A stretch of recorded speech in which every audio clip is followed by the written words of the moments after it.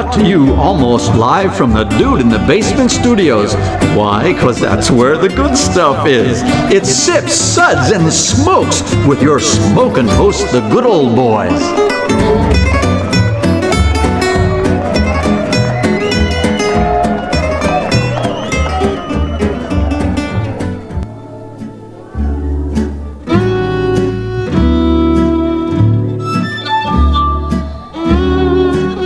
Now it's sippin' time.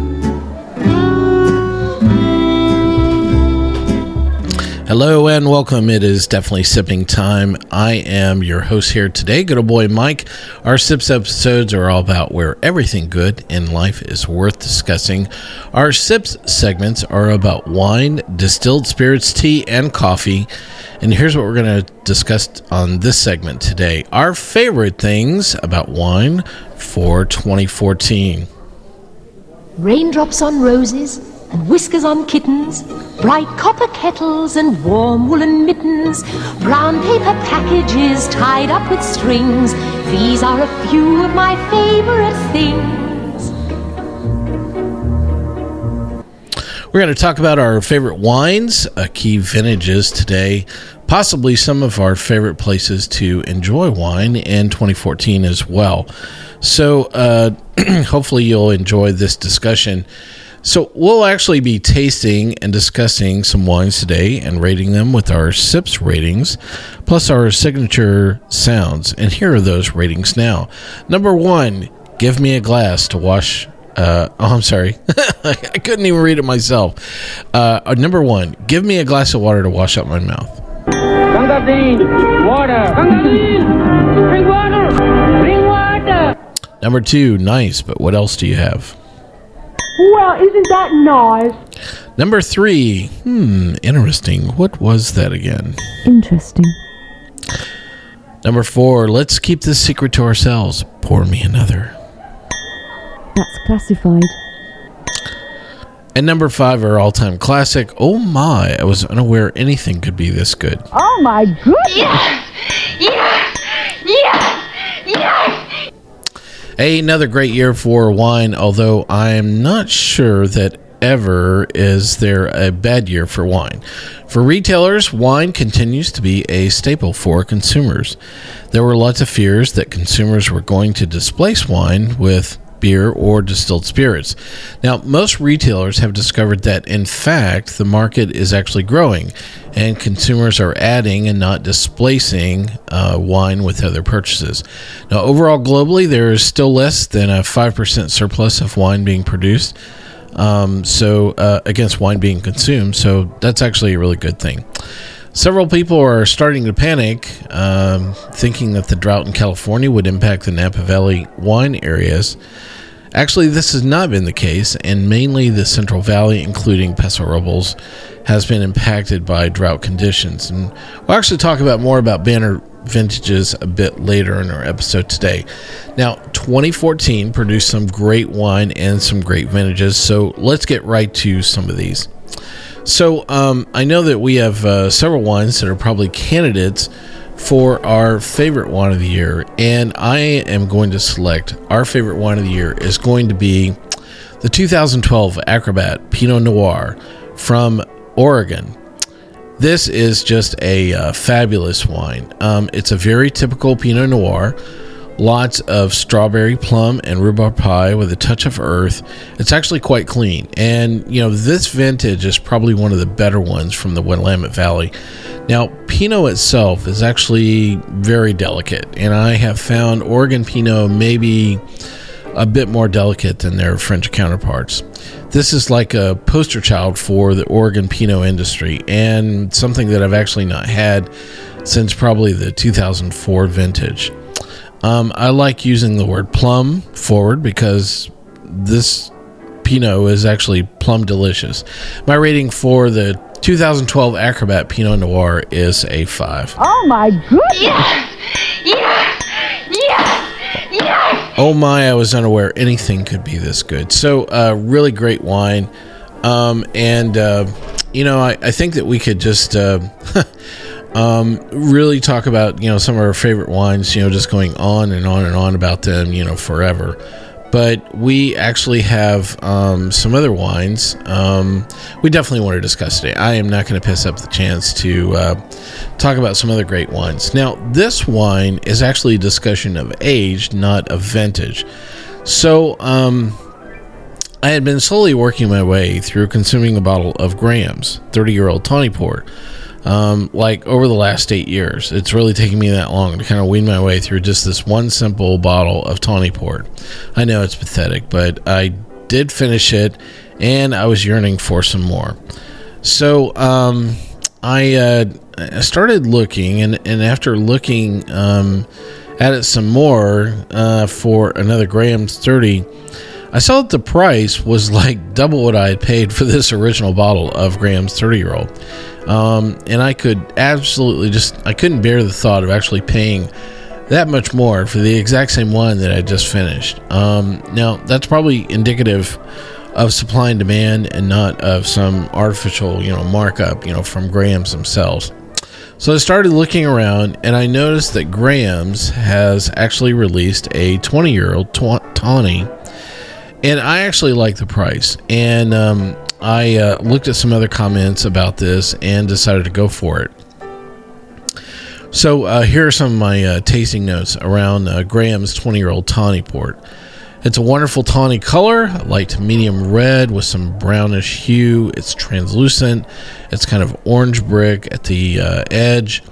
The nose was dried and candied red berries, dates, figs, sultana raisins, spice, leather, some old oak, some burnt sugar, and even some actual flowery notes. And this is just very typical of Graham's. I mean, it just has an awful lot usually going on. And for me to name that many distinctive things, they really had to be quite evident and, in the glass itself.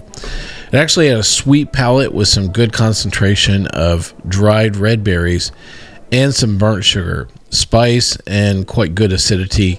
A little bit of tannin, which is not a bad thing, in a Tawny Port, and a little bit of alcohol feeling. So it's just had just this long, sweet, and spicy, aftertaste. I could just go on and on about this. My rating for Graham's 20-year-old Tawny Port is also going to be awful. It is going to be my SIPS rating is going to be a 5. Oh my goodness! Yes!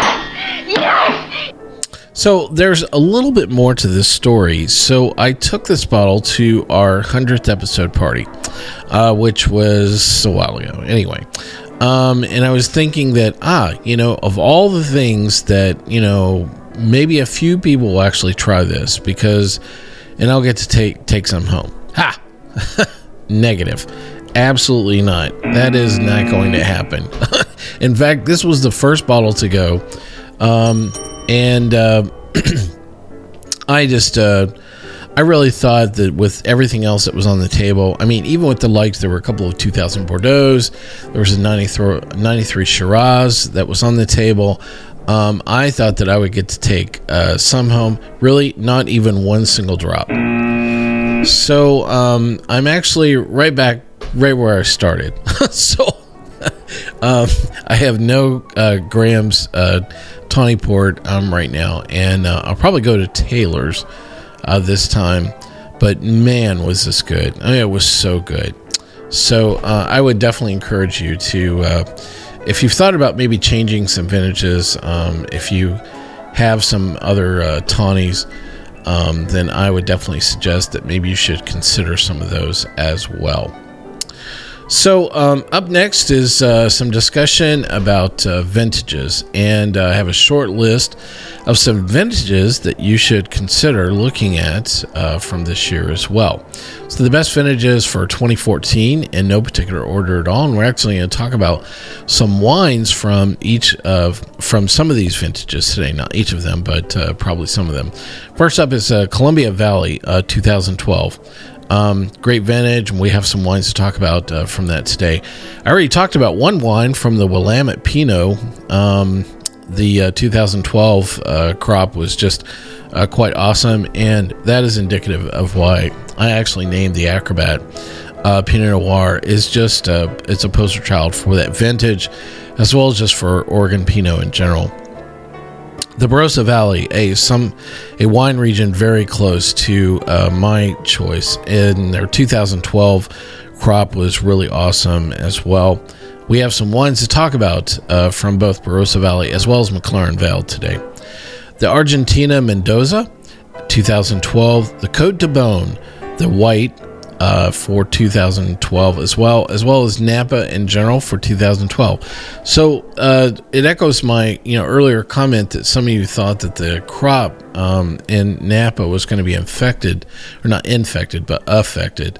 by the drought happening in other parts of California. And actually, Napa had a really, really good vintage this year. So I'm sure that many of you are California wine lovers, and there are lots of great wines to explore, several of which will actually be featuring on the show during this year as we make our way through several different wine shows on our SIPS segments here for SIPS, Suds, and Smokes.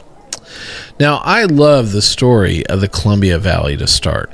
What an amazing vintage. Okay, so the K Vintners Merlot is probably just the best Merlot that I've had in like 5 years. I mean, it is just really awesome. And I couldn't say enough good things about both the vintage as well as just that particular wine in general. It was really quite amazing. We actually have another wine from the Columbia Valley region, and I like the playover between what I know about K Vintners Merlot and of what has happened with some other winemakers in that region. They actually create a wine under the independent producers called the HIP. It is the name of the consortium that actually does this together. And this year they chose to create wines with Bacchus vineyards. And it's a really great wine. So there are actually many great vineyards in the area that get together to create a unique wine under this Bacchus label. Actually, under the HIP is really kind of what they end up doing. So this is similar to what I consider in the Scotch industry, kind of like the gray label Scotch, using the same liquor, but actually a different label. But in this case, what it is, it's actually the same people and the same grapes, which is actually a different label. And this is actually produced by Hedges Family Estate. So HIP stands for House of Independent Producers, and it's a label focused on highlighting specific sites within the Washington Columbia Valley area itself, and producing wines that actually over-deliver in value. They're sourced from sustainably farmed Bacchus vineyards.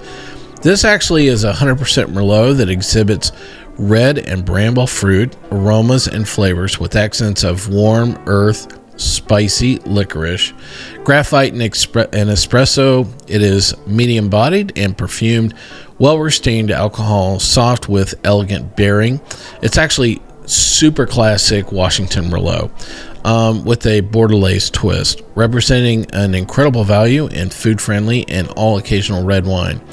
This is just a really great wine. I mentioned the K Vintners earlier, but I have to say that if you have a chance to get a hold of this, I would definitely suggest you visit this. My SIPS rating for the HIP Bacchus wine for 2012 is actually going to be a 4. That's classified.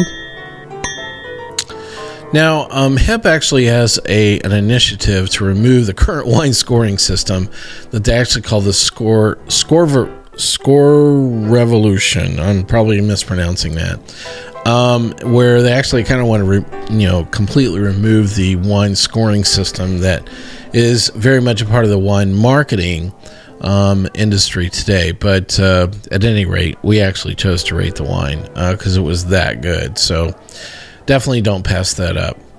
Well, one more wine before we take a quick break here, and we are venturing no further than the Columbia Valley region to talk about the 2012 Charles Smith Krug Kung Fu Girl Riesling. So this is, all in the same region that we're talking about here. Some of my tasting notes around this particular wine.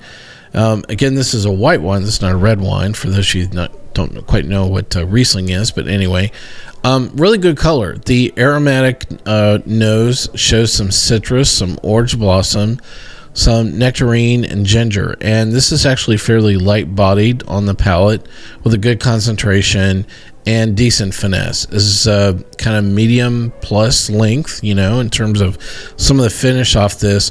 I think when I think about Rieslings, I tend to there's a huge range of Riesling, so it's not like a one size fits all. If you know the traditional German Riesling ratings, this one's probably a bit more on the sweet side, but it's still quite robust. So I would definitely encourage you to seek this out. A great wine. My SIPS rating for the 2012 Charles Smith Kung Fu Girl, is a 4. That's classified.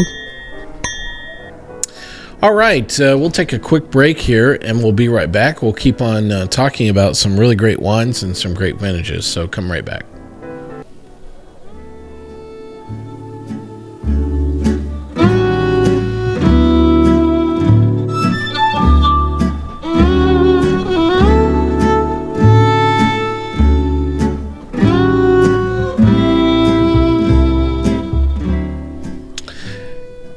Hey, welcome back to Sips, Suds, and Smokes. This is a Sips segment today. We're talking about our favorite wines from 2014, and we're discussing a lot of favorite things, including our wines, vintages, and lots of things. Raindrops on roses and whiskers on kittens, bright copper kettles and warm woolen mittens, brown paper packages tied up with strings.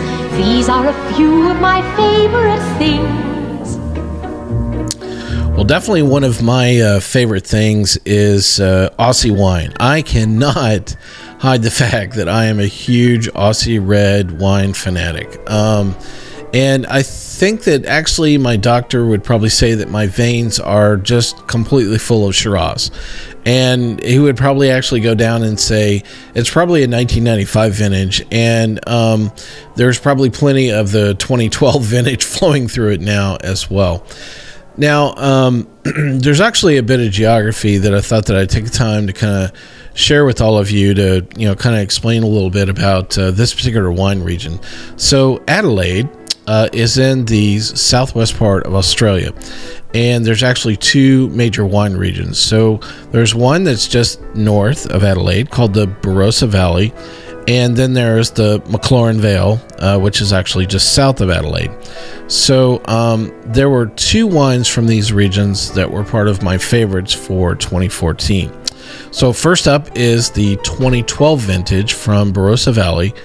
It was actually just an amazing year. And one of my favorite vineyards from that area is Two Hands. And they really make a wide variety of wines, but their Shiraz, which is really kind of a staple varietal in this area of the wine region, is actually just one of the best. So the name of this wine is the 2012 Two Hands Shiraz. This is the Bella's Garden version. There's a couple of others that Two Hands makes. So this is a particular group or vineyard and grapes that they actually assemble together. So here are my tasting notes on this wine. The aromas reach up from the glass, showing ripe black fruits, along with cherry, dusty clove, cinnamon, and a hint of cracked pepper. It was poised on the palate, and yet with an unbridled intensity of lurking beneath a sheen of ripe black fruits, dark chocolate, and spice. Now, dark fruits is just about emblematic of almost any really great Shiraz, but this one just completely saturated the senses all the way through the finish with this fine grain tannin, which has a lot of promise for just, a very long time. So my SIPS rating for this wine is going to be a 5. Goodness. Yeah! Now, I thought I'd sing a bit of a song here that, what you should do with this. Lay it down, it will better if you lay it down. I know that's just absolutely pathetic. And a really poor, rendition of the Frozen song, but you really should consider laying this down. This is a really great wine. It'll probably do a little bit better with some additional time. And I would say that my mark probably for this wine would be to lay it down and then come back and check on it maybe in about 3 years would probably be my mark, which is fairly typical of some really great Shiraz that like this. Okay, so there's no more actual singing. I will sing the praises now for Sparky Marquis and Mollydooker just all day long. There are plenty of things leading up to the wine that I would call my favorite in this particular region. So we are headed south of Adelaide. And we're going to talk about 2012 Mollydooker's Shiraz McLaren Vale Carnival of Love. So there's actually several wines from Sparky that he actually makes with Shiraz. So it's kind of follow along with me here. So kind of the entry level is what they call the Boxer. And this Shiraz is actually sourced from several different locations. Probably the next step up for Mollydooker is the Blue-Eyed Boy, which I think of fondly as kind of the budget version of the Carnival of Love. Now, Carnival of Love is the perfect name for this Shiraz because this particular Shiraz has a rousing bliss of red berries, chocolate, and chai spice. This is just a very full-bodied, velvety bottle. Is a start to just this great finish to light.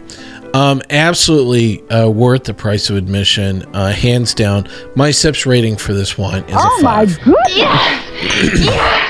Yes! Now, I actually did not have plans to pick up the next bottle in the line of Shiraz from Mollydooker. Now, that's actually the Velvet Glove. And each of these goes up with definitely the price tag, kicks up. So let's describe the Boxer as maybe probably like a $20 bottle of Shiraz. And the Velvet Glove can swing, somewhere in the neighborhood of like $200 to $300, depending on how good the vintage is. So, a very broad range. And for those people that have not had a chance to find Mollydooker or actually have some of that, really great chance to have such a wide variety of really great Shiraz. So, I said that I would not sing anymore. I'm going to do it anyway. So what I meant to say about this one is stand it up. Oh yeah, you think the screw cap. Oh, I'm sorry.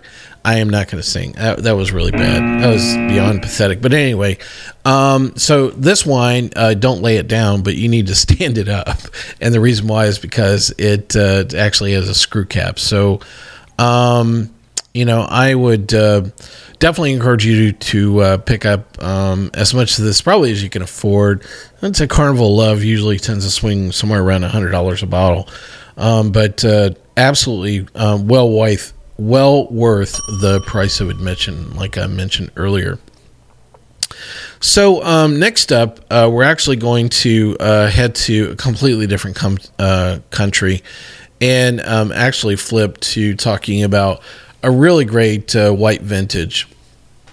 So I promise that I won't sing anymore, but I am going to butcher plenty of French towns through this as well. So the vintage that we want to talk about is actually, it was a really great year for Cote de Beaune, which is actually in the southern part of a Côte d'Or, which is, all this is the land of Great Burgundy, okay? It's a huge limestone ridge, and the really big names for Burgundy, from this particular region. So there are actually 7 of the 8 declared Grand Crus are in Cote de Beaune. So this was just a stellar vintage for white Burgundy in general. And if I could have one show just on this vintage alone, that would be really great. So the wines that I would describe, for this particular vintage, is they're generally just full of rich, yellow color. It's beautifully luxurious, is a very common way of describing white Burgundy. And despite that fact, it actually does not tucks in nicely with lovely minerals and just a little bit of saltiness. An exceptionally long, Faiveley is actually the one that we're talking about here. And, they actually used 3 different picking teams. So 2 of them started in the white wine vineyards on 28th of September and were finished in 4 days, which is just an amazing how fast that they move through. And, white Burgundy grapes just are, really kind of hold some of those same delicate characteristics that their, red, Pinot Noir cousins, tend to hold as well. So the faster you tend to move through the harvest, that's really the way you want to move it through. In general, the harvest came in healthy, and the hard work paid off in the vineyards, actually paying off dividends. So definitely a really great wine, and I would suggest that if you have a chance to pick up any of the 2012 Faiveley, I would definitely encourage you to do that. My rating for this wine is also a 5. Oh my goodness! Yes! Yes! Yes! Yes! Now, at over $1,500 a bottle for this wine, that may be capable of establishing a new debt ceiling. So I like to think of this as the perfect excuse to be rich. It's definitely the way you need to think about enjoying Burgundy wines in general, and definitely for the white Burgundies that you would have from this particular vintage as well. So there you have it. So those are some of our favorite things from 2014 for our SIPS. So I want to thank you for joining us for this discussion. Thanks to all of our listeners here at SIPS, Suds, and Smokes. You can catch all of our episodes online on iTunes, SoundCloud, TuneIn, Stitcher, PRX, YouTube, Uncle John's Basement, and Spreaker, our native media host. Our terrestrial radio stations are always questioning, gee, I wonder when they're going to send us a bottle of that Faiveley 2012. Well, if you have a hankering to send them a bottle ahead of us, that'd be great. I know that they would love that, and they might be encouraged to put us on the show on their radio station if you do so.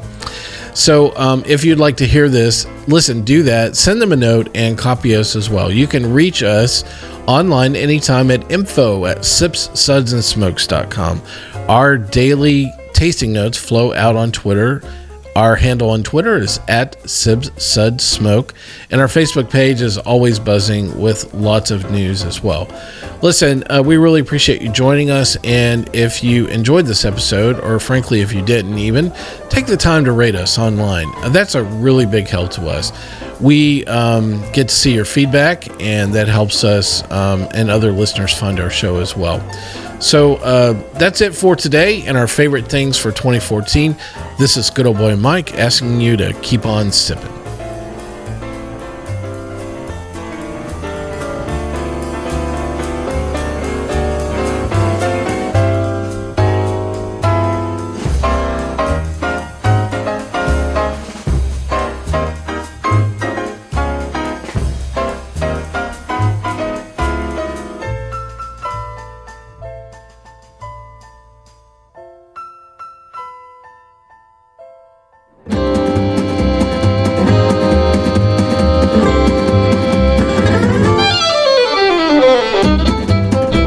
This has been a One Tan Hand production of SIPS, Suds, and Smokes, a program devoted to the appreciation of some of the finer slices of life. From the Dude in the Basement Studios, your hosts, the Good Old Boys, will see you all next time.